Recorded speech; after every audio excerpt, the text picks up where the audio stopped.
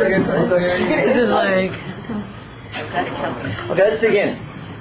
Our goal in this series of classes has been to understand the basic message of what Tanakh or the Bible is all about. We want to know the basic philosophy of biblical teachings. We want to understand the overarching principles that percolate throughout the entire Tanakh. We want to know that which drives the biblical narrative. My obvious point is that the narrative in of itself is not of the most critical significance, but rather the narrative itself contains certain ideas and values with which we are going to ultimately impact upon the world. Or in a word, what we want to know about is what is the biblical straw that mixes the biblical drink. We've discussed a number of key words that I would say to you that every single literate Jew has to know, has to understand, that gives a point and purpose to your study, to your Jewish lives, that provides a framework out of which you can actually operate. What are those key words that we should all be familiar with? I'm not going to explain them, but you should be familiar with them. First, we discussed the issue of Tikkun Olam, which literally means to mend the world. Second of all, we discussed the notion of Yemot HaMashiach, or the Messianic era. Tikkun Olam is that which we do to ultimately bring us to the Messianic era. We then discussed the notion of Tzelem Elokim, which literally means divine image. It's the most important and the most impactful teaching that we have throughout the entire Tanakh. It's the most important idea that we've given actually to the world itself. There is no civilized people that do not believe, whether explicitly or implicitly, in the notion of Tzelem Elokim. People are unaware of the extraordinary power of this idea. What are the implications of Tzelem Elokim? The implication of Tzelem Elokim is that every single human being is of infinite preciousness, infinite value. We do not place a price on any human being. And to understand that idea more closely, anybody that has a child and asked if we would give up our children for, let's say, $1 million down, what would you say? No. 2, 5, 10, 100. Depends who you ask. For 100 million, I could negotiate over here. 100 million is that you get me over, right? We see our children as infinitely precious to us. There's nothing that can replace a value on this infinite value that we put on our children. So too, Torah teaches us that every human being is created in Elohim, and therefore every human being is of infinite preciousness. We have to ultimately see the world that way. Tzelem Elokim. You see a grocer. You see a garbage man. You see a person who gives you your milk, your milkman. Now you may think that person only provides you with those wonderful essential services. Torah is declaring that even though those services are necessary, you have to look beyond these provided services and say, you are a Tzelem Elokim. God created you with infinite value. You may have had a dunk of basketball as Michael Jordan or not. Still in the world, you are of infinite value. You may be as beautiful. That's a pretty good entrance. You may be as beautiful as Eve Lamson and his beautiful wife over here. You may be that beautiful, but from our point of view, you're simply only worth to us what your Tzelem Elokim represents, which means of infinite value. It's not your beauty, your wealth, your flexibility, or anything that you do or don't do. You're a Tzelem Elokim. God has granted you infinite value. That's Tzelem Elokim. It also implies that in the same way that God is to be viewed as utterly unique, so too every human being is utterly unique. No two human beings are alike. This is the Mishnah in Masechet Sanhedrin, the 6th perek, if I remember correctly, which tells us that every human being was created uniquely. Everybody is singular, and therefore also irreplaceable. Irreplaceable. No one person can replace another. So too, Barminan, if a person loses a child, God forbid, then if you have 25 more children, you will always remember that lost child. Every child to you is unique and irreplaceable and of infinite value to you. Those are the implications in the term Tzelem Elokim. Now, because this term is Tzelem Elokim, we also spoke about Yitzhak Mishpat, which means justice and righteous, and that's how I treat a human being who is Tzelem Elokim. I do not manipulate them. I do not take advantage of them. I do not abuse them. I deal with them with justice and righteousness. Now, on the other hand, we also had made the point that there's something called Sodom and Amorah around. What is that really saying to us? Where God determines that this group of people deserve utter and absolute destruction. Abraham argues, Sodom and Gomorrah. See the movie. It's a good movie. I hear. It's a violation of Tzelem Elohim. If a society in total violates to that degree the Tzelem Elohim nature, that becomes their philosophy of life. That they will violate Tzelem Elohim and they deserve to be destroyed because they have abandoned the concept of Elohim. They are anti-God. Now, what does that really mean? Contemporarily, you call it Nazism, who believes the philosophy of destruction. Or you might call it Saddam Hussein, who will randomly kill any human being, no regard for human life. Our critical variable is Tzelem Elohim. That's what builds, that's what we build everything upon. He has no regard for human life, therefore he's part of what we would call Amalek. Biblical Amalek. They who lo Elohim, they will see no intrinsic value to a human being. They're Amalek. But lo yarei Elohim is the way the Torah describes this people called Amalek. And once you are Amalek, then you deserve destruction. So Torah is saying that even though one may be born with an intrinsic value called Tzelem Elohim, you can, in fact, deny that value, you can violate that value, you can lose your Tzelem Elohim. Good. Now, those are some representative ideas, ideals, and values. What's saying over here is that Tanakh, the books of the Bible, is a repository of all of our ideas, ideals, and values. Torah is in the broad sense of the term, is an educational system that ultimately will attempt to mend the world, tikkun olam, to teach the world all of our ideas, ideals, and values. So far, very clear. Torah is an educational system which revolves around the notion of Tzelem Elohim and has its goal, tikkun olam, to impact upon, the world, and it's all over here. We then spoke about the issue, are we succeeding? The answer is yes and no. Many of our ideas have been incorporated into the world's vocabulary, such as the notion of civil rights. One has the right to have civil rights, human dignity, freedom, bankruptcy laws. We spoke about that. Or the notion of progress, all a part of our vocabulary that has now become part and parcel of the world's vocabulary. And of course, one can elaborate on all these ideas, ideals, and values to greater degrees. How do we impact? We spoke about the threefold model: horizontal, vertical, and rack, random acts of kindness, which we're not going to pursue right now. Now, when we look at our books of the Bible, if you look at the opening page of your brown Tanakh, here you have, number one, 3 distinct sections. First of all, you have what's known as Torah, 5 books. We have not spoken about the 5 books of Moses, but that's the most intense repository of ideas, ideals, and values. 5 books that God had spoken to Moses and communicated to him those ideas, ideals, and values.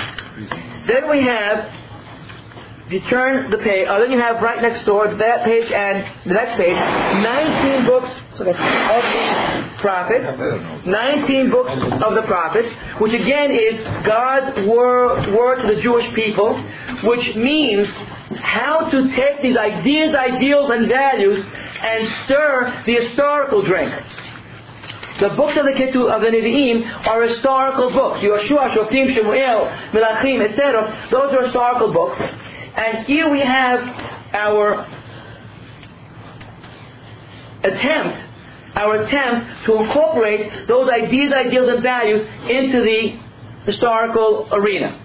For example, let's say you have to conquer a land. You have to conquer a land. It's called Eretz Canaan. Now, why do we have to conquer a land? Because a nation needs a land in order to serve as its center. Or let's put this issue differently. Let's say you were God. Some of you have illusions of being God. Now let's say that you really were God, and you have this great system, you have this great educational philosophy that you want to impact the world with, how would you do it? Make the Jews do it. That's what God does. But that's the easy answer. That's what happens. But what would you do? You would want, number one is you would want you want a people. So, call them whatever you want to call them. Jews or you want a people. Well, why not all the people? Why specifically? Agreed. Good. So the Bible portrays as God having really tried to do exactly that with all the people, and it failed. Noah shows that it failed. Why did it fail? Now, obviously, this is part of the process. It failed because people have inclinations. There's temptations. People fall to their temptations. Right? In the second class, we're going to come to in a few minutes. We'll talk about the second book over here, Bishlim, about what kind of temptations there are out in this world. We'll talk about that as we go along. So now, the attempt was to make this whole world into a sentimental kind of a world. It failed. So then God chooses Abraham. Remember the statement. How odd of God to choose the Jews, not so odd. The Jews chose God. Right? How odd of God to choose the Jews is not so odd. The Jews chose God. Here you have the people. Seuss book? Maurice Sanders, 1931. And it works. Maurice Sanders. But okay. So now we have the people that chose God, and they incorporate this philosophy into their life. Now that, in order to work, you need two items. The one, in order to work, you need let's call it a genealogical approach, which means we transfer our values to our families genealogically. We become a racial-based system, that anybody that's Jewish has these ideas and values. Good. We also need an ideological approach, which means that if I convince you that this is the right way to live life, you're going to convert, in quotes, into this philosophy of life. Conversion is a change in philosophy. In other words, you may have been born, let's say, give me the honest religion that you know. Hindus. Hindu's pretty odd, okay. But anything else? Sorry? Buddhists? No. There are billion of them. You can't call that honest. There's more than we are. Okay. Let's say a Shintoist. Hare Krishna. Oh, those are the weirdest. Whoever you like. So you're born then, and you live that way. And all of a sudden you realize there's another philosophy of life. It's called Judaism. Judaism is a philosophy of life that incorporates behavioral norms as well as ideological underpinnings. And you say you want to become that, follow that philosophy of life, then you call it called conversion. Good. So we believe in that. So you could be ideologically Jewish, or you could be genealogically Jewish. If your mother is Jewish, then you are genealogically Jewish. If your mother is not Jewish, then you simply can convert, because it means you want to take this philosophy of life, and that's how you become part of the Jewish people. Why can't you just be ideologically Jewish? Why do you have to convert? Conversion, you can be, but conversion is a formalized process that needs to make a physical change in order to indicate to the group into which you are converting that you're part of that new group. In other words, at Har Sinai, the Jews who were, whatever they were before that, all went to this ideological, formal conversion. Because it's not enough for you to simply say, I believe in the philosophy of Judaism, to go through a formal procedure of education, of Brit Milah, because that becomes the mark of what Abraham did, as well as Tevilah, Mikveh, which means renewal, and you bring a Korban in times of the Beit HaMikdash to show that you are sacrificing your life to God, so to speak. So you need a formal procedure and process to structure your ideological change.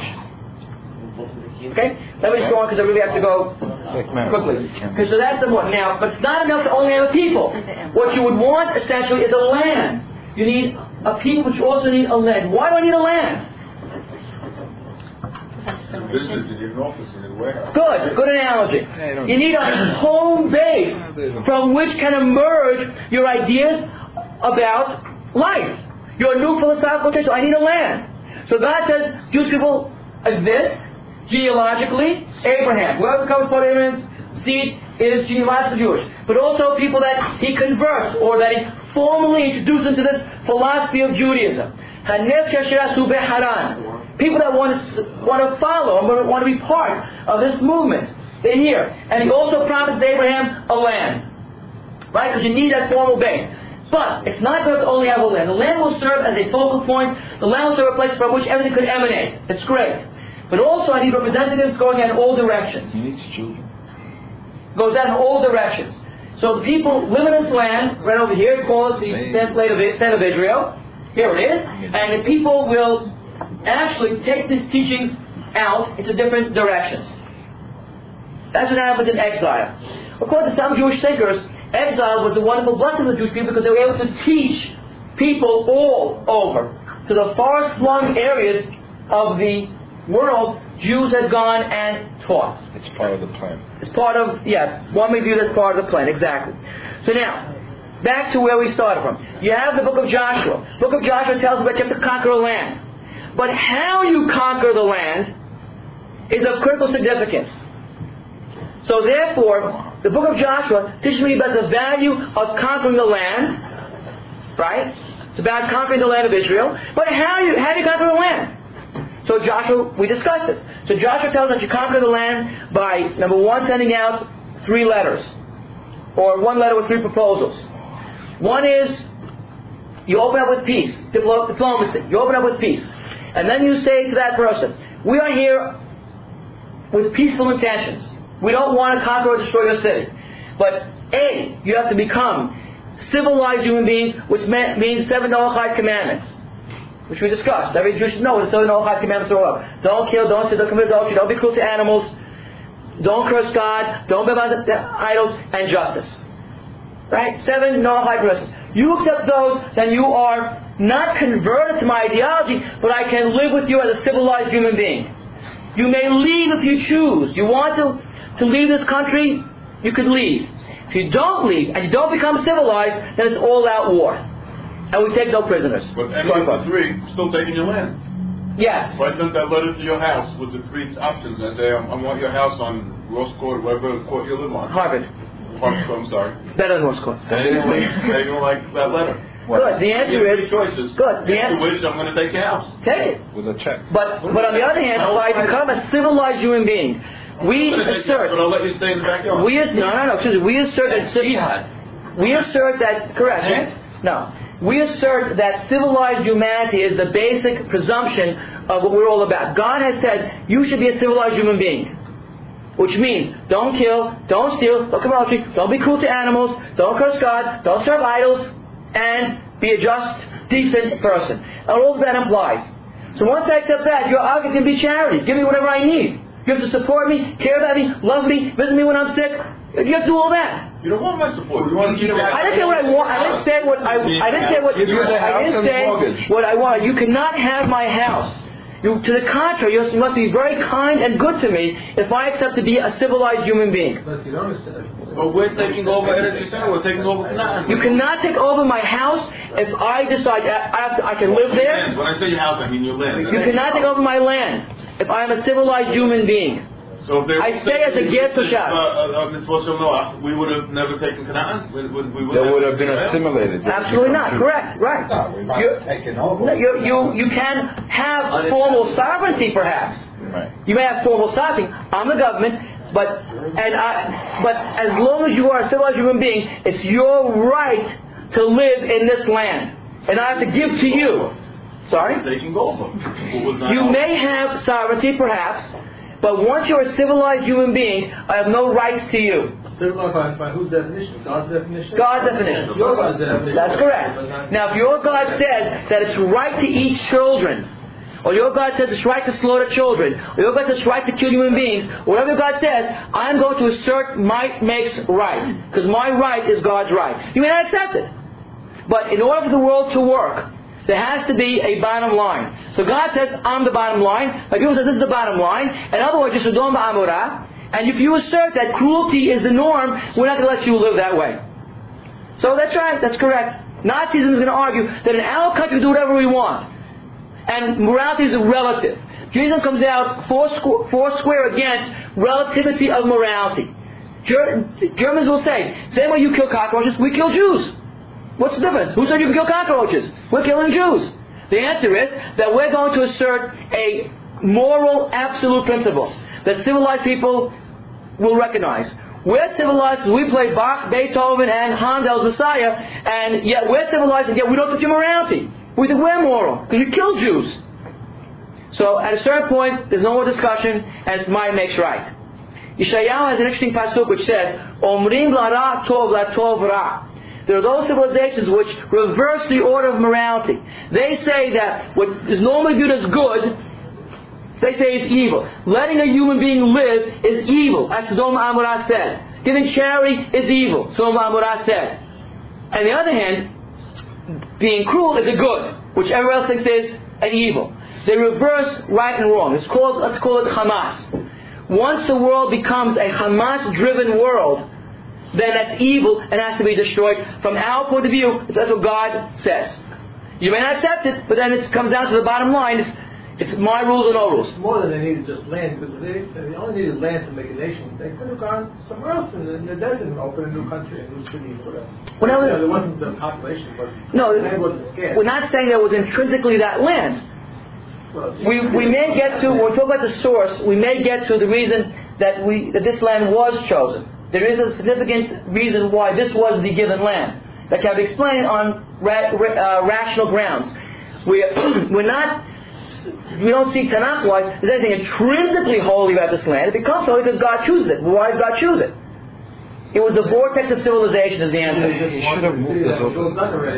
It was it's the contrary. It was the vortex of civilization. The crossroads. It was the crossroads of 3 continents between Asia Minor and Assyria, Babylonia, and Egypt. It became the crossroads, and therefore that's part of the way that you impacted upon other nations. So that might have been the divine selection. Let's go on. So the bottom line over here is that this Nevi'im book, which is God's word to the Jewish people, tells us how to take those ideas and values and implement them into a real world context. Okay, that's 19 books of the Bible, and we went through a lot of these books of the Bible and gave you some examples of the ideas and values that it contained. As, for example, last week we spoke about the issue of God utilizing a horribly evil king, Yerovam HaSheni, to bring about a victory in the 100-year war against Syria. Strange, striking. Why would God utilize an evil king, Yerovam ben Yoash? Why did He do that? We're not told why. But that was the hand that God was dealt, and therefore God simply said, I'm going to use this person, and I have to. Otherwise, what was the alternative? What was going to happen to the Jewish people? They would have been annihilated, demoralized, wiped out. And the analogy between the Holocaust is an extraordinary one. Again, it's Rabbi Aaron Soloveitchik's point, not mine, where the Holocaust brought about a mass demoralization of the Jewish people, and there was a need to resurrect them spiritually, emotionally, and the way that it was done was to bring about the land of Israel through Ben Gurion, a heretic, in quotes. A heretic in quotes. Right? Believes in nothing Jewish. But okay, that's what happens. So Aaron Soloveitchik wants to say that the analogy between the Holocaust and Ben Gurion and that 100-year war in the 9th century before the Common Era and Yerovam HaSheni is a great analogy. Short version of the Yerovam War? Oh, no. No minutes, no. You missed it, you pay the price. And he gets upset if we review anything. No, but you're not a review in 30 seconds. I've been reviewed now 22 minutes already. Oh, no, you're doing great. I'm trying hard. Exactly, right. We mushroom that way. We grow. Good. I'll sneak it in when he's not looking. Don't worry. Okay, so let's go on. So that's, for example, the book of Yoshua. What does Shoftim tell me? David Henry, Shoftim tells me your philosophy of life. And what happens to society when Isha Yashar Be'inav Yaseh? I want you to look at these books of the Bible. Get the right page, come on, get the right page. I know, that's they all tell me. Where's the continuation? Don't continue yet, don't. Yeah, Yoshua Shoftim. The book of Judges tells me, and you should be aware again to have some understanding. Look at these books of the Bible and give me one line about my students in school.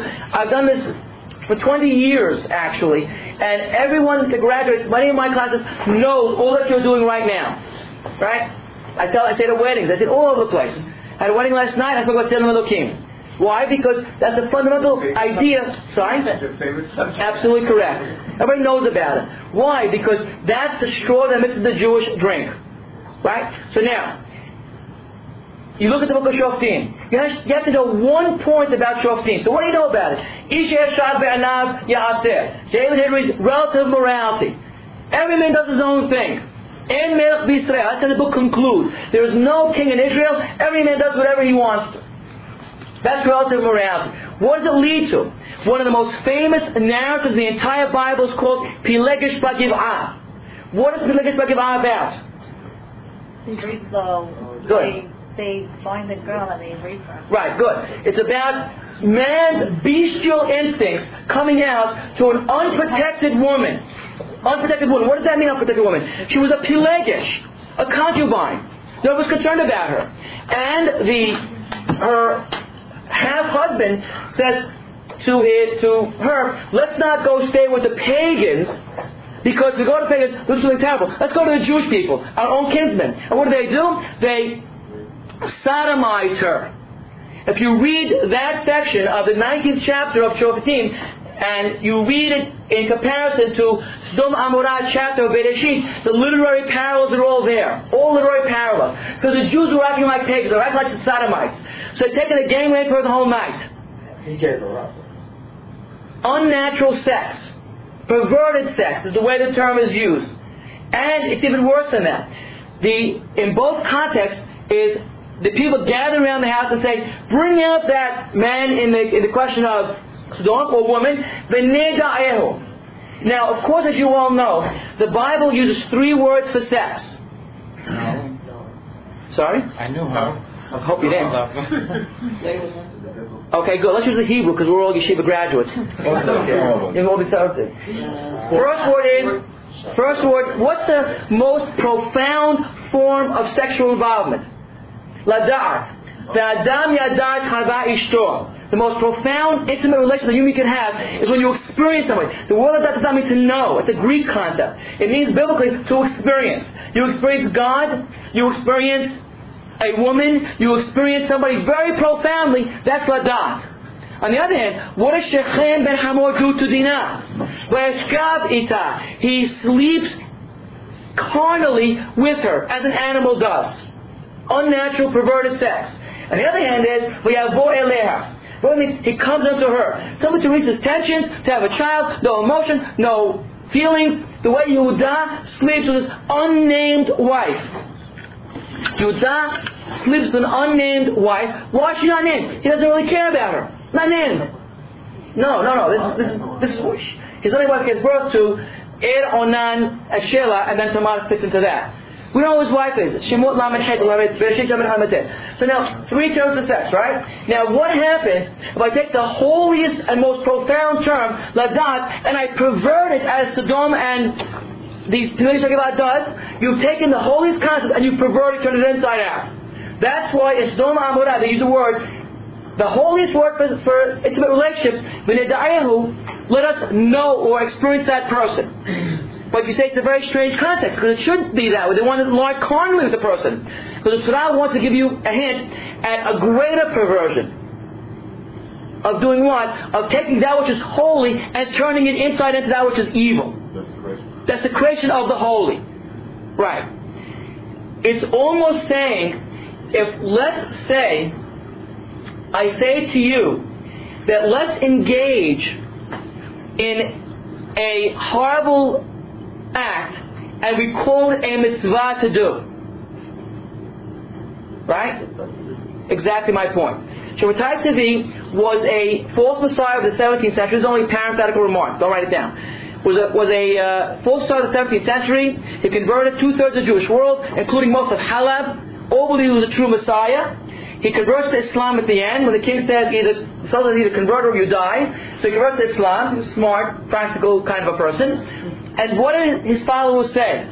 His followers, who were known as the Frankists from his group, they said that he did that. Amazing how you religiously can rationalize anything, including God wanting my firstborn child.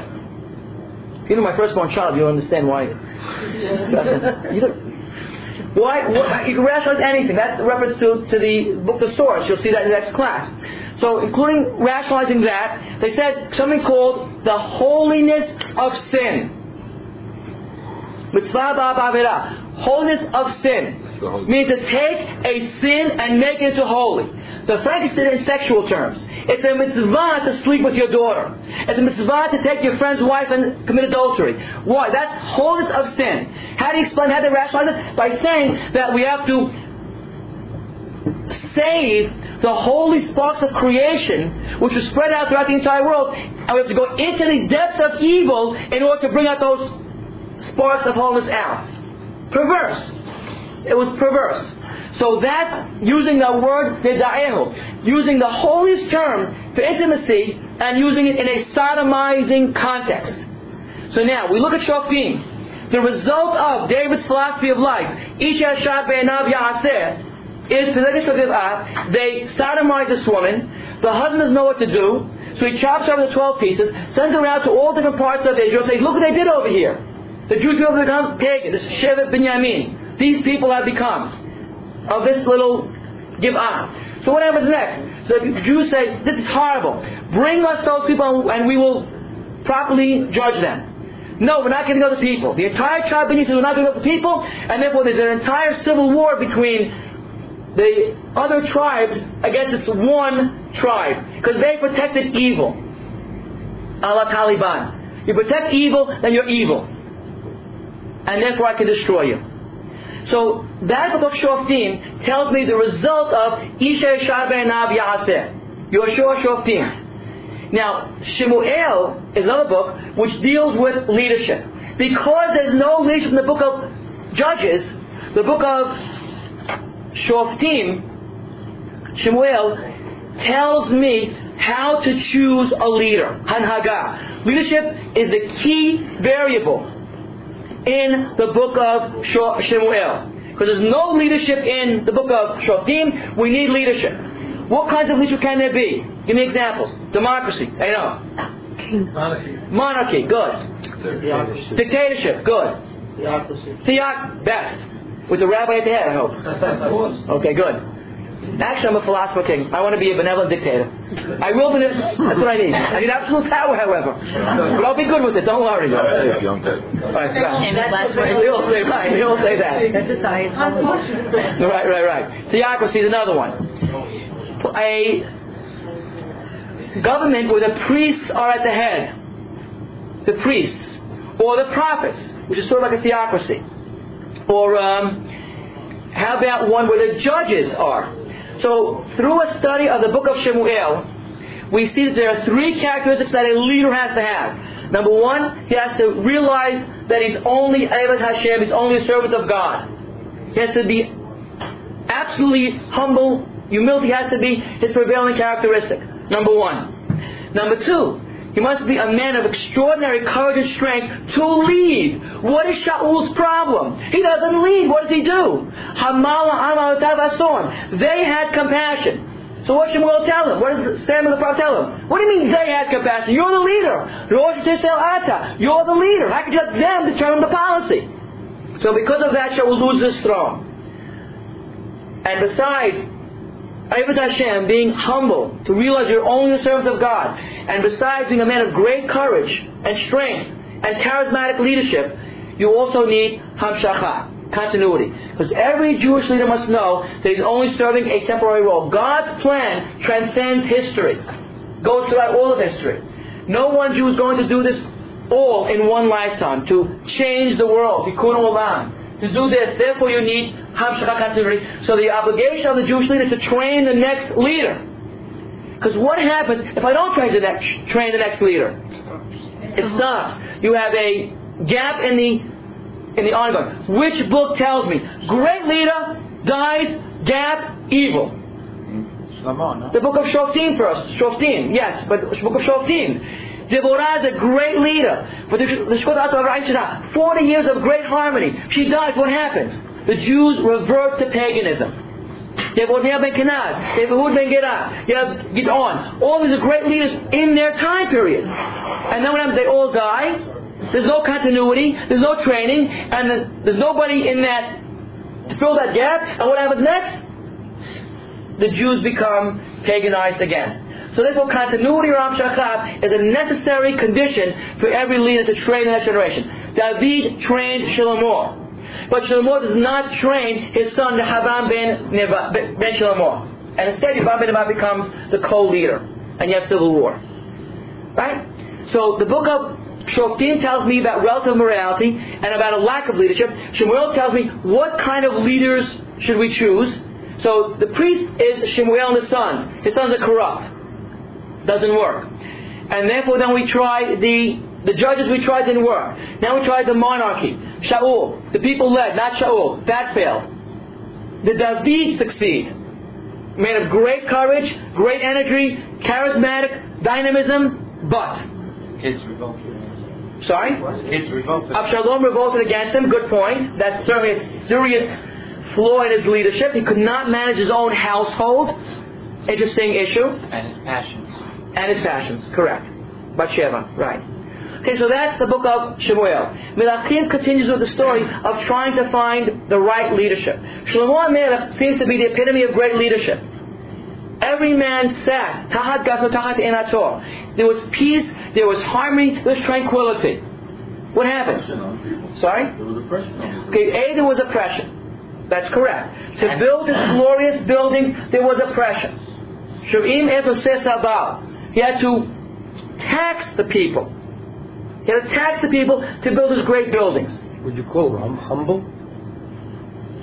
I don't see anything in the text that tells you that he was not, except at the end of his life. We have to use our text. Right. So we see that he failed at the end of his life in the 11th chapter of the book of Kings 1, Melachim Aleph. We see that he served idolatry. His wife's... I'm sorry? In the Bet HaMikdash. Yeah. He served idolatry. Well, not exactly that, but if you look at the chapter, Kings 1, chapter 11. Solomon served idolatry? Yeah. So his wife did. His wives did too. Who was the woman? Well, his wives weren't Jews. His wives from Were every... pagans, right. We look at chapter 1, very briefly, the book of Kings 1. Kings, open up, quick, Kings 1, that's the page. Kings 1, chapter 11. 740, you lose. 7 what? 738. And King Solomon loved foreign women, many, and the daughter of Pharaoh, the Moabites, Ammonites, the 740, 738. Edomites, Phoenicians, and Hittites, from the pagan nation that God has said to the Jews, don't come unto them, don't marry them. They shall not come unto you, because they will turn your heart after their gods. Specifically with them, Shlomo Davak, he cleaved unto to love. He had many women, 700, and concubines, 300. They turned his heart. When he became older, the women turned his heart after foreign gods, and his heart was not full. Are we with page Pasuk 4? Page? Did he live? 739. 739. Now 739. His heart was not full with Hashem, as David's heart was full. Shlomo went after Ashtoreth, Astarte, same deity goddess of the source, the god of the Phoenicians, and after Milcom, the abomination of the Ammonites. And Shlomo did evil in the eyes of God, and did not walk after God. Verse 7. Then Shlomo built a altar, a high place, to Chemosh, who was the Barish of Moab, in a mountain that was facing Jerusalem, and to Molech, who was the Barish of Ammon. And he did this way for all of his foreign wives, incense and altars to their gods. God was angry with Shlomo because he turned his heart from the God of Israel that appeared to him twice, etc. So there are consequences to this. So at the end, the Pasuk says over here they did evil in the eyes of God, and he went in verse 5 after the pagan deities. So it didn't work out at the end of his life. But there was a great period of tranquility and harmony in his life, although there was taxation. He was busy. There was taxation. Yes, he was very busy. Very busy. Okay, so these lessons, ideas, ideals, and values, Book of Kings tells me about the abuse of power. King Solomon abused his power and, of course, paid dearly for it. This famous, wonderful, wealthy kingdom was split in two, and the Jews never got back together again. For 200 years, the 10 northern tribes, 2 southern tribes, from 922 when King Solomon ends his reign before the coming year, till 722, there was endless civil war between them, fratricide, until the 10 northern tribes are utterly destroyed by the Assyrians. Good. So now, again, looking at your your books of the Bible, you have the book of Joshua, Samuel, Judges, Samuel, Kings, Now we then start with, as we mentioned, the rabbinic sermons, which covers the period of time during the Kings too. The first literary prophet, classic prophet, is Amos. And we spoke about what he spoke about. Lack of justice society, judicial corruption, luxuriating people are starving, $100,000 weddings, and beds of ivory from Syria, from Damascus, we have them described. People are starving outside. That the Navi is very much against. Contemporary ring? Anybody? Very. Very contemporary. Said very contemporary. That Amos is complaining bitterly that people are starving, people having $100,000 weddings and driving Lexuses. I had no dollar last time. Lexus, right. They were driving Lexus chariots. Saddam has palaces and the people starve. Okay, that's correct. That's wrong. That's evil. Take the focus. So Amos speaks about these issues. Correct? All of that we have. Amos, first literary prophet. Each one of these prophets we discussed, you should be able to focus on one or two or three of their ideas. Yoel. What number is Yoel? Is numbers here? Look at Yoel. Second on page 8. Thank you. Right. 1299. Wait. Yoel spoke about the difference between. Yoel spoke about the difference between incident and event. Some massive plague hits the earth. You may think it's only an incident. Yoel says that's not an incident, rather it's an event. What's the difference? An incident is a happenstance. An event is something that you got to take seriously. God's sending you a message through the natural order. What's the difference? Will you always know? Only a man of God is hypersensitive. The spiritual barometer. And Navi is the spiritual barometer, and he will know what is happenstance. You stubbed your toe. And what is an event which you must take seriously and act upon it. The book of Yoel emphasizes and highlights that idea. Okay? Question? You had a question, Eileen? No, what do you mean by literary? That his words are written down. His students wrote down his words. As opposed to the prophets, words were not written down, other than Moshe. Right. So he's the first literary or classical prophet. Okay? Good. So that's Amos, and Hosea, and Yoel, and Amos. All of these Nevi'im are men of God, spiritual barometers of the age, and they all have a message to communicate about what God wants. Those are the rabbinic sermons about what was going on in society at that time. The book of Kings describes the social, political, military events. The rabbinic sermons, or our analogy was, if you recall, that if you want to know what happened in the 60s, read the New York Times, Time, and Newsweek magazine, you know what happened politically, militarily, and socially. If you want to know how God viewed those events, talk to the rabbis and look at their rabbinic sermons. How the rabbis commented on those events. Example given. You must have had the question 2 weeks ago whether or not America should have gone to war against Saddam Hussein. Your rabbi, as we mentioned, should have addressed that issue. It's a world event. It comes from a Jewish perspective. It's a Jewish event.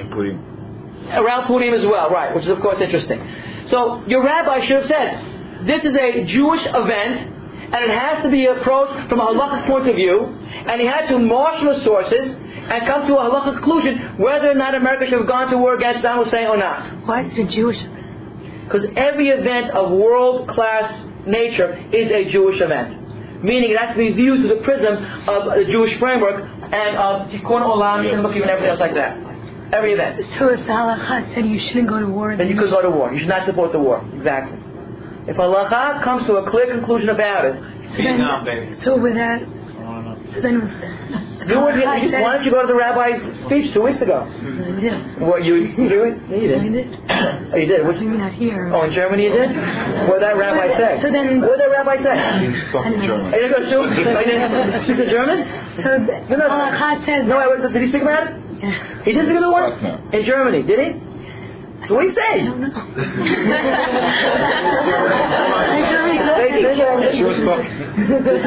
I don't know. People talk in German. Did you say Achtung? Attention? Yes, that's the answer. So if halakha says that abortion is not allowed, then you should only vote for a president who has an anti-abortion platform. If that's his whole platform. If he has multiple platforms, then you have to weigh. If he has multiple issues, So then you think that abortion should be illegal? Oh no, with that type of attitude that everything is a Jewish event and everything is a halachic event. Call it a everything is a halachic event and everything should be gauged by halacha. Everything in the world, every decision that's made politically, militarily. That's what rabbis would absolutely. Basically. How could that be? In other words, if the rabbi should, for example, philosophy. That's the whole. Let's take some concrete examples. If, let's say there's a famine in India, or let's say there's a war between the Tutsis and the Tutsis, is that a Jewish event, or do I have no concern about it? It's a world event where you can have a Jewish attitude. That's what I'm talking about. And that Jewish attitude is a halachic attitude. And therefore, let's assume the halacha says that we should not allow them to kill each other. Easy. You want a harder one? Take abortion. What do you want to It's a Jewish event. Okay, so abortion, I agree. So only Christian fundamentalists think that abortion should be completely and absolutely illegal throughout the entire world. Halakha does not say that, though. Okay, but halakha would say that it fundamentally should not be. No, halakha is a much more nuanced approach. What the reasons halakha is a nuanced approach to it. Depending upon when you're doing the abortion, at what point, what are the other factors, what's involved. Halakha is much more nuanced.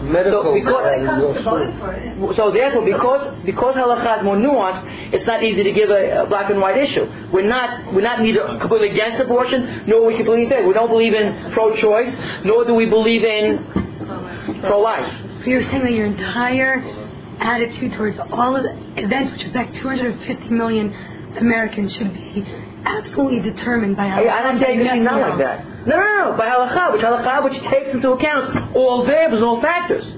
So the rabbi decides who you vote for. No, wait. Let's figure this out. Yeah, that's right. The rabbi decides who you vote for. It's the rabbi's view. If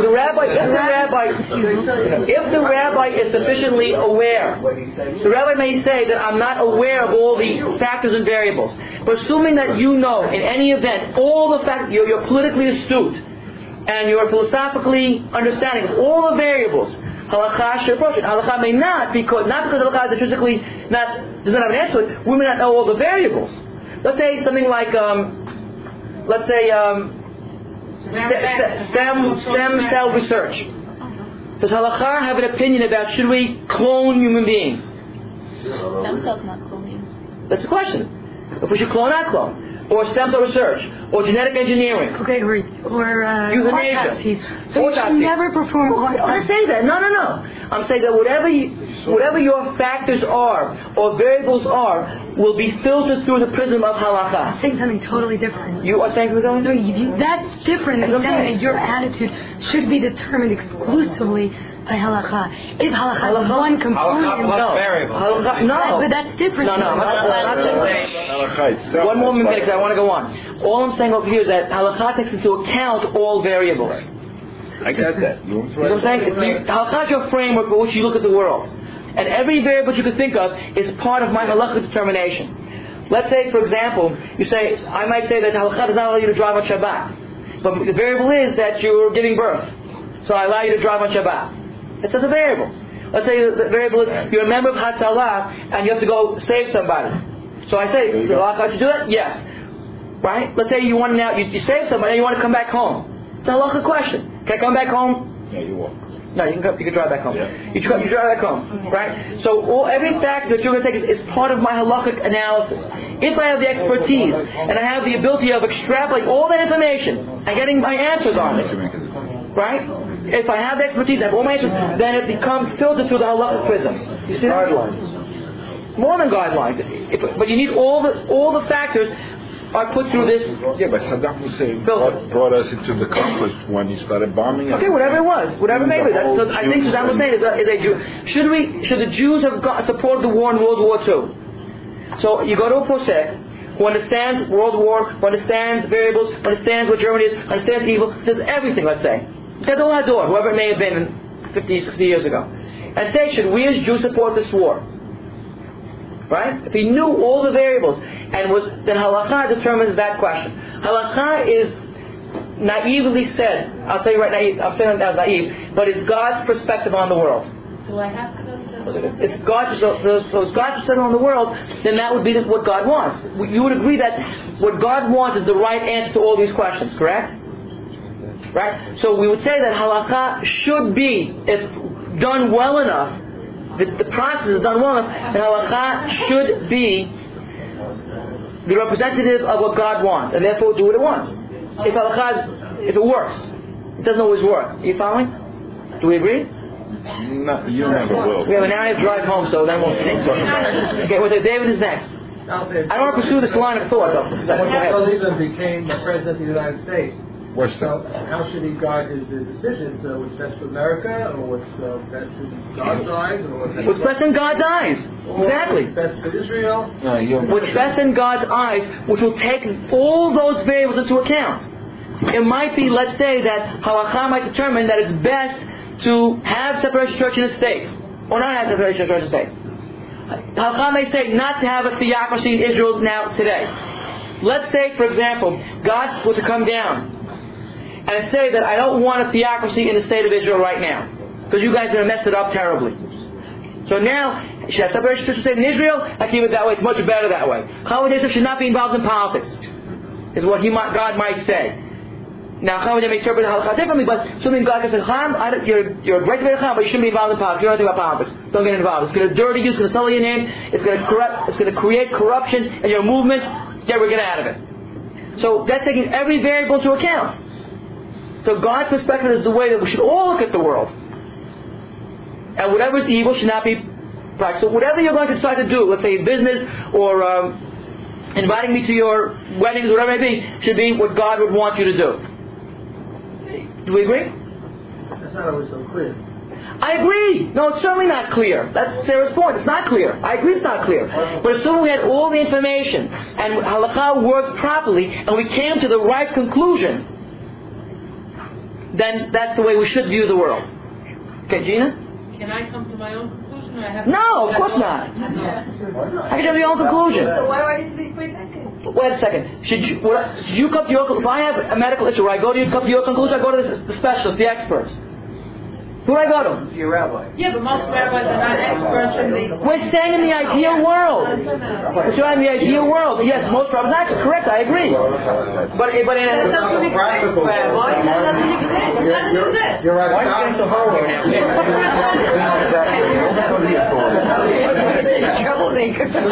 I don't agree with the statement that it does not exist. That's not correct. It does not exist perfectly. But it exists not generally. I don't accept that formulation either.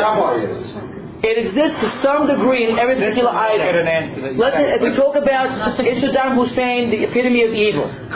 So that's what halakha says about him. And therefore, do we have an obligation of rooting out evil? Yes. The answer is yes. So that's a very clear halakha conclusion. It's so simple because there's plenty of rabbis that got up against the war and they just carried them off. They were by the UN the other day. They said I don't know.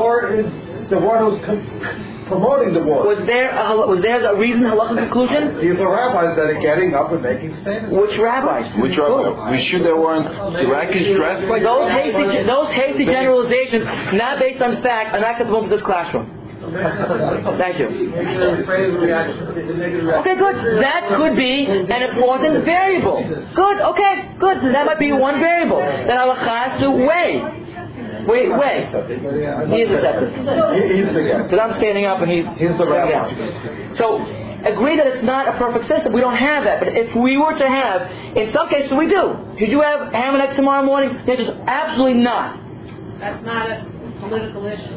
I'm saying certain issues can be known to one degree or another. Right? Do you see what I'm saying? So some issues politically might be very clear. Some issues may not be very clear. None is clear. Okay, most good. can agree that it is. But most issues. Okay, so I'm not... American soldiers to root out Saddam. American soldiers. Yes. Okay. Those are all appropriate variables. They have to be filtered through the halachic framework, and we come to our conclusions. Now, if you're saying that we can't necessarily come to definitive conclusions, in some cases you're right. In other cases you're not right. Did you take the class? Which? The one where you came to the it was on Shabbat. I know. No. Eileen. So, So what you're saying is ideally we have Rabbi Lazarson, and basically I call him up to every single question. No. Ideally I have this rabbi. Yeah. Every single question Absolutely. is answered by him. If he has it, think about anything. If he has, wait a minute, I don't have to think about it. Correct? No. You gotta ask the question, so you gotta think about the question. I'm a layman, and the world is made up of laymen. That's true. So my absolutely right. Correct. Ideally, I have to pick up the phone and he depending on what question you're asking. Well, basically everything. In the same way, would you go to a doctor for every medical question? Or physics? Do you go to a physics professor? Do you decide your physical issues? Physics or biology, whatever they be. You go to a specialist. Correct, yeah. So therefore, you should go to the expert. My life, I have to have That's correct. Every philosophical question. You make decisions. One second. Now you clarify. You said every philosophical. Yeah, well, what is? Give me something specific. Everything falls under philosophy, no? Yeah. Yes. Absolutely.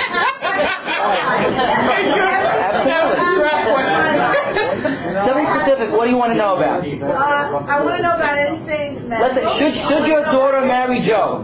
Anything. I want to know. Should your daughter marry Joe? Okay. So now, the rabbi might say, I know expertise about marriage, but let's assume he has expertise about marriage. But this, he may not know your daughter, then we don't ask him. Let's say he knows your daughter very well, to every degree possible. He knows Job to every degree possible. You could ask him. He may not. He may say that there's some variables over here that you know your daughter, because you're the mother, in a way that the rabbi does not. My question is, when can I make a decision? That's what question? What area? In medicine, you don't make it. What you have to stop where you should decide. Medicine, politics, personal. I need specifics. I'm giving you business. I'm giving you business.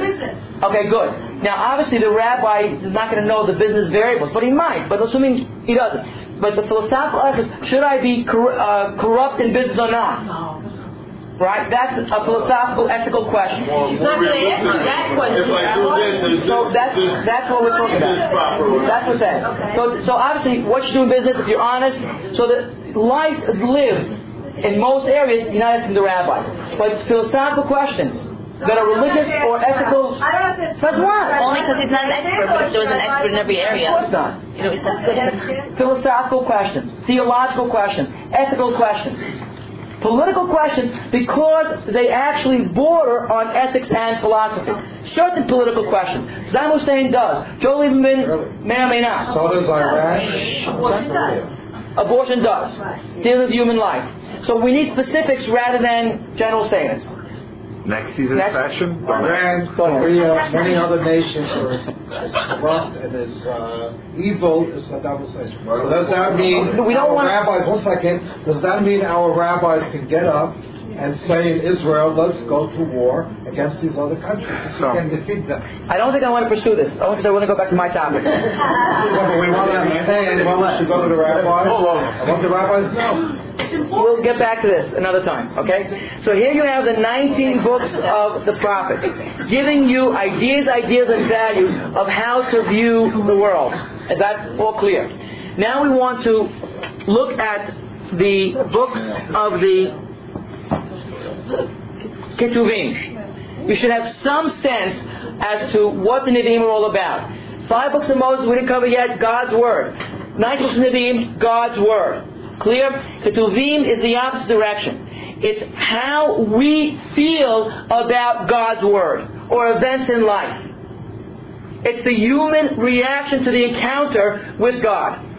It's what the books of Ketuvim are all about. Let's look at some examples. We could take note as a preliminary. Let me make the point. Some of this you may know. I just want to say this. The Bible consists of 3 sections: Torah, Nevi'im, and Ketuvim, right? And therefore it's called Tanakh. You all know that. Some don't, but I don't like using the word Bible because it's a non-Jewish world. So I like from now on to use the word Tanakh, which is our meaning of the word Bible. But I didn't use it so far because people don't know what Tanakh is. Torah is spelled T-O-A-S. Nevi'im, is Hebrew, here's Nevi'im, right? And Ketuvim is spelled in Hebrew this way, and Ketuvim is like this, let's say. So we take the first Torah, Nevi'im, and Ketuvim equals Tanakh. Is that clear where we get Tanakh from? Okay, so that's the word we use from now on.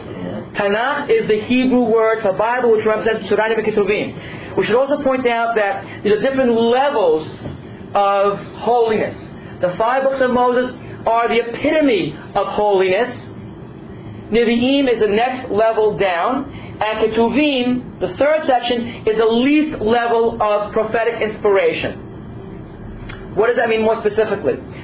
More specifically, Torah is the direct word of God, direct revelation. Similar to the analogy I use is that if light were to be shining in through this window, I assume that on some days light shines in Brooklyn. Some days? I haven't been here. Okay. So light comes out, right? I don't like that. Now, glass is the medium through which light shall pass. The light that passes is on one side, is light on the other side. Let's say I were to shine a light through a prism. What happens to light? It breaks down into its 9 basic colors. Red, orange, green, yellow, blue, indigo, and violet. Right? It breaks down. So now, the Word of God to Moses was, on one side you have the Word of God, Moses that pane of glass, on the other side you have the Word of God unadulterated, pure. That's Moshe, that's the Torah Moshe. Nevi'im, the Word of God is on one side of the prism, and what comes through is the Word of God as refracted through the prism, and therefore takes on a different coloring with each individual Navi or prophet. Each Navi has a different personality, and therefore his personality colors the Word of God. Which means that Amos was from the agricultural sphere of society, element of society. His Word of God will take on a agricultural coloring. Yeshayahu was from the king's royalty, and therefore his words take on the noble, exalted terminology that only people of the king's throne room would use. So every Navi will use terms that are relevant to his personality, his station in life. Like an interpretation of God's Not interpretation, but it's a coloring of, I would say, bordering on interpretation. I'm almost going to accept that, but I'm not completely comfortable with it. It's a prism which takes the light is still refracts the same light, but it's refracted different colors. It's pouring. This on Heschel? Sorry, what? On Heschel, Abraham Joshua Heschel? What about Heschel? My wife's cousin. Watch out. Just watch out. It's fine. Good. Heschel says that psychologically, the Nevi'im, when they see the world and all the injustice from God's perspective, exactly. Because they're human, they can't handle it, and they have. What you read in the text is that they're rantings because they're just so angry. Four word. I'm sorry, I don't have quotes direct from the Heschel. I know, but get the word straight. Yeah, Heschel says that a Navi participates in the life of God, in quotes, and therefore his rantings, his energetic dialogue is what God would say had God been there.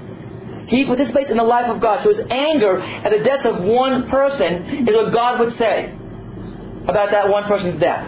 So that's correct. But I was thinking that he was saying that God would never say that in those words. Because he says God doesn't use words. I mean, God, it doesn't... But his attributes lend itself. Let's finish. No, that's it. I'm fine. Okay. So yeah, I'm bordering on that. I'm not completely comfortable with that, but I'm bordering on that. Not completely comfortable with bordering on it. Okay, so look, so now we understand what the Nevi'im are all about, what Ketuvim, what Torah is about, Ketuvim is about, and now finally we're talking about the Ketuvim. Ketuvim is about my reaction. Tehillim is David HaMelech's reaction to life's events. Okay? Let's just take 5 more minutes of this and say a little bit about what Ketuvim is all about, Torah, Tehillim is all about. It's the first of your prophetic books. Tehillim is the most popular of the biblical books. The most famous biblical teachings are contained in Tehillim. As for example, what is the most famous verse of the Bible? No, a Bible. No. Sorry? No. Close. Tehillim 23, or better, you'll know this, David. Yea, though I travel into the valley of the 23rd, okay, not bad, but oh my Lord, why have you forsaken me? Who said it? Who said it? No! David said it. But he quoted it. Yeshu quoted it. It's the most famous. You have 1.8 billion Christians in the world. Every Christian cuts his teeth on that famous statement that Yeshu said. Yeshu said. That famous statement that he quoted and said, "Oh my Lord, why have you forsaken me? Eli, Eli, lama azavtani." Right? He screamed out these words in agony. He was quoting David. But because 1.8 billion Christians know that verse, becomes in our minds the most famous quote of the Bible. But really, of course, Tanakh and Tehillim. Right? So Tehillim is a book that all Christians read, and in most cases, Christians know the book better than we know the book. The whole book, sadly. Like ours? The whole book? Yeah. It's the same book. Same book. Tehillim is the same. Of course, the New Testament has many additions to it. The pseudepigraphical writings, the apocryphal writings, much other letters that we don't have, but of course have the Old Testament. Even to Bilal and Moshe with one book. Absolutely, sure. Yeah, absolutely. Yeah, but they changed a lot of things in our book. The New Testament. The Old Testament. The Holy Book. How did they change it? They changed a lot. The Old Testament? Their version is changed. They have additions to it. They have additions. They don't twist it? No, the Quran is different. The Quran is different. The Quran is very different. Quran, we know that's a different book. But I'm saying, do you read it as I did? No. Christians don't change the Old Testament at all. No. It's a holy book. I don't believe it. They interpret it differently. I believe you, but I don't. No, but when they translate it, they twist it, they put a little Yeshua here and a little Yeshua, they sew it. They interpret it that way. They interpret it differently. Of course, they interpret it differently. So the English would be different. No, the bottom line. They don't. It's commentary. Yes, that's it. Is the art scroll different than JPS? Yes, the art scroll is different from JPS. Right. The interpretation of the commentary, but not the text itself. Only to the extent where the early versions mistranslated a word. As, for example, Hineh Alma Hara Violated Ben. Isaiah 5, Yeshayahu Perek 5. Yeah. Behold thee. They say, virgin shall become pregnant and have a child. We say that the word Alma does not mean virgin, rather means a young maiden. So that became a polemical issue. So that translation is what they changed, but that's limited. Oh, that's the one that's the one you got to watch out for. That's the one I know. But generally speaking, they don't change it. In fact, the term New Testament is from Yirmiyahu, Jeremiah 31. God's going to give us a Berit Hadashah, a New Testament. So they say that proves that the old foresees the new. And what's our take on it? When you read a Jew for Yeshu, and they quote to you this pasuk in Yirmiyahu, and they convert 100,000 Jews because of this pasuk in Yirmiyahu, you should know what else. Did you take Haramati and Flapash? You go Flapash? Yeah. Haramati? Did you do this over here with you? Yeah. Thank you. You did it to me too. When did you attend class? So we did it every single day of my class. Yeshayahu Lamed Aleph, where he tells to the end of the Perek.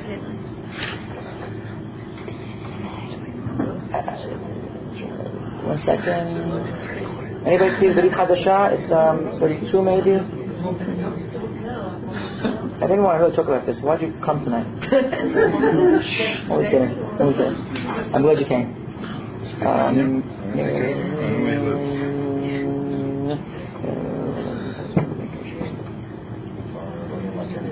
Here it is. On chapter 31. Look it up. Hey, hello. Look it up. Let's go. Pasuk 30. I don't know. Pasuk 30. Yirmiyahu 31. Yirmiyahu 31. Chapter 30. God says it's a very important point that he's raising. Again, I only tried, by the way, to pick 1086. Thank you. I only tried to pick representative verses and all the Nevi'im. I tried to just get things, so I didn't use this one, but he's right that again, since there are 100,000 Jews who are convinced that Yeshua has the right message, one should have picked this verse also. 100,000 Jews have bought into the Jews for Yeshua philosophy. Past 20 years or this year? Right now there are 100,000. Actually, that's the New York Times estimate. They say there's 500,000 Jews. There's 500,000 Jews for Jesus out there. Rampant on college campuses. It's a horrible phenomenon attacking the Jewish people in a way that's unprecedented in human history. I'm sorry, 1 second. It's unprecedented that so many Jews have gone that route. It's a painful reality that we are not combating. We're not doing anything about it. On every college campus. Sorry? The guy that came, I forgot his name. Rabbi Shaguji? Rabbi Bachol, yeah? Yeah, he's not doing much. He's dealing with a couple of different phenomena. He's dealing with assimilated Jews, which is not really the same as these. Different phenomena. College campus, every major college campus has Jews for Jesus on it, and they're selling this message. They're saying they're quoting from the Old Testament itself and proving the message of Yeshua to the world. So they're quoting from our Testament. So this is one. Zechariah chapter 8, Isaiah chapter 5, and of course the most important one is Isaiah chapter 53. Is the one which, of course, is the most powerful of this proofs of Yeshua. What was the Isaiah one? 53, get to in a second. Chapter 31, verse 30. Hinei Yamin Bahim. Read, please. Now, read. Me? What pasuk? 30! 30 in Lamed Aleph? Wait, 31. I had the same problem. Okay. But everyone shall... Hebrew. 30. כי אם איש בעוני ימות כל האדם האוכל הבוסר תקנה שיניו. Right. The next verse is the key one. הנה ימים באים נאום אדוני וקראתי את בית ישראל ואת בית יהודה ברית חדשה. Brit Chadasha means what? A New Testament, a new covenant. So they say, you see, Yirmiyahu spoke about a New Testament. And then, since most Jews they speak to don't know anything more than that one verse, if they know that one verse, they say, you're right. New Testament. Therefore, Yeshua is right. But of course, if we read 3 lines below, not like the Old Testament, Hashem says that I commented with their forefathers on the day they took them out of Egypt, that they violated that. Kizot, the new covenant, 32, that I shall covenant with the Jewish people after those days. I shall take the Torah and place it within them. It's the same as the old. What's the difference? The old was external to them and therefore was violated by them, and now it's going to be internalized and therefore unviolatable. Is that pretty clear? It shall, which is what the rabbis did with all the changes. Forget rabbis. Look at this. What we're talking about. I shall place the Torah bekirbam, ve'al libam bechtovena. I shall write it on their hearts. Then I shall be their God. They shall be my people. Which is the same as Shemot 18, Shemot 19. That's the key formula. Are you following what I'm saying? Yeah, so therefore, I'm really saying that too. So what? Sorry? The rabbis internalized Judaism by taking it out of the Beit HaMikdash and into the Torah. Completely irrelevant to what I'm saying right now. You're right, fine, but it's irrelevant. My only point over here is that this verse of Brit Chadasha is what the Christians do in fact use in order to convince Jews of the message of Jews for Yeshua. So it's from Jeremiah 31, right? But it's really not a New Testament, it's the Old internalized. Okay, so that's a critically important point. There are multiple verses throughout the books of the Nevi'im that we should point out, which we don't have the time to do. So I'm glad you raised that issue. Isaiah 53 is also the most quoted polemical text in the history of Judaism, where the Messiah is one who's going to be afflicted and scorned and spat upon and cursed. So they say, you see, it really happened. Now, I tell my kids in high school that we studied this chapter, and in fact, it did happen. So I said to them, if you cannot interpret this differently or better, another way, you got to convert to Christianity. I know all that. I have more converts to Christianity every year. It's true. These kids can't. I said, well, you have to convert. If this is what the text says, and you can't interpret it differently, you got to convert. Then you have to be true to your word. So what's the answer? Isaiah 53, it's very simple. Sorry? No! I just heard this. Where? One interpretation is that she says that 53 is really to Bnei Yisrael, not about Yeshu. But no. The answer is very simple. When was Isaiah 53 written? Around 740 before the Common Era. When did Yeshu live? The Common Era. Now, Yeshu understands that if I want to become Messiah, what do I have to do? Play by the rules of the game. Where are the rules? Isaiah 53. He read the script. Because he read the script, he just acted out and did what the script tells him to do. So it's not a foretelling which came true. He only simply read it and did it. He's very shrewd. He's Jewish. What do you think? He deserves it, right? I don't think so. I think that's the answer, doesn't it? David. He didn't intend to run a whole religion. Oh, please. It happened by accident. Some people wanted power. They built up the religion. 1.8 billion people believe that message. Whatever it may have been, that's my opinion. What you're saying is correct, obviously, that he may or may not have intended this. If you read the Passover Plot, which is an interesting book that one should read, in the 60s it was a very famous book by Schoenfeld, who's a New Testament scholar. Yeah. And he does see the Passover Plot as being really the worked out program of Yeshu. Contemporary scholarship on the New Testament will say... The ones that we use the children... Sorry? Is that what you're talking about? No, Passover Plot. No, that's blood libel. No. Passover Plot. Don't say the Passover Plot by Schoenfeld talks about this whole... If you read the book, it's well documented, it's a scholarly academic work, it's a good book on the plot of Yeshu program of how he's going to reveal himself as a Messiah. Contemporary scholarship from the New Testament will say that actually he didn't intend this and really it was Paul who did all this. Either which way, it still is simply the fact that they will say that see how Yeshu fulfilled this prophecy is not what really happened. He simply, as a good Jew, knew this, or Paul knew this, whoever created the Gospels, which we don't really know, but whoever created the Gospels simply created Yeshu in the eyes of Yeshayahu, which is smart to do, because that's what the script is all about. So it's not a foretelling. He just played by the rules of the game. Okay? Yeah. David, so I know this. I'm sorry.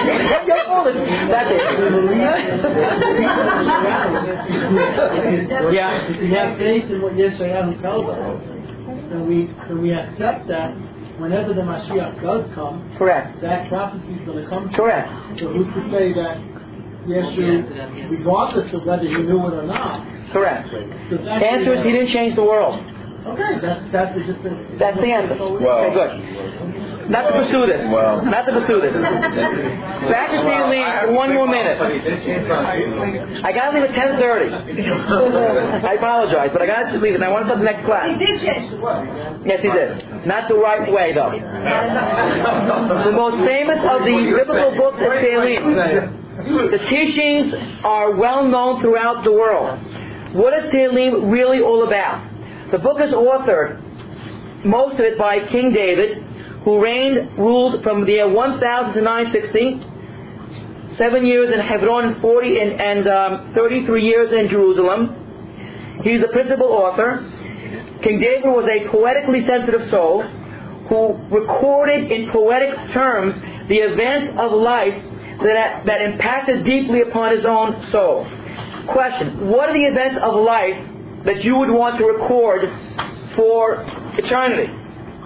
Birth of a child, death of a child, rebellion against your throne, rebellion against, go through the whole exactly life. Correct. The grandeur of God's world, illness, happiness, joy, experiencing the greatness of nature, transgression, sin, and guilt, and thankfulness.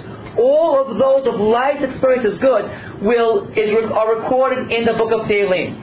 And it's so reflective of what we're all about that in fact we can read this book and find comfort, find solace, find some kind of spiritual satisfaction by experiencing life's greatnesses or life's most difficult moments, and you read Tehillim and it reflects your feelings. And because it reflects your feelings, you're able to handle that crisis. So Tehillim is extraordinarily expressive of what the human being is really all about. Or should be all about. Or should be all about. On that note, we're going to stop this class. You have 3 minutes break, and we'll go to the source. And we'll continue with this next week. Thank you. What? Sorry?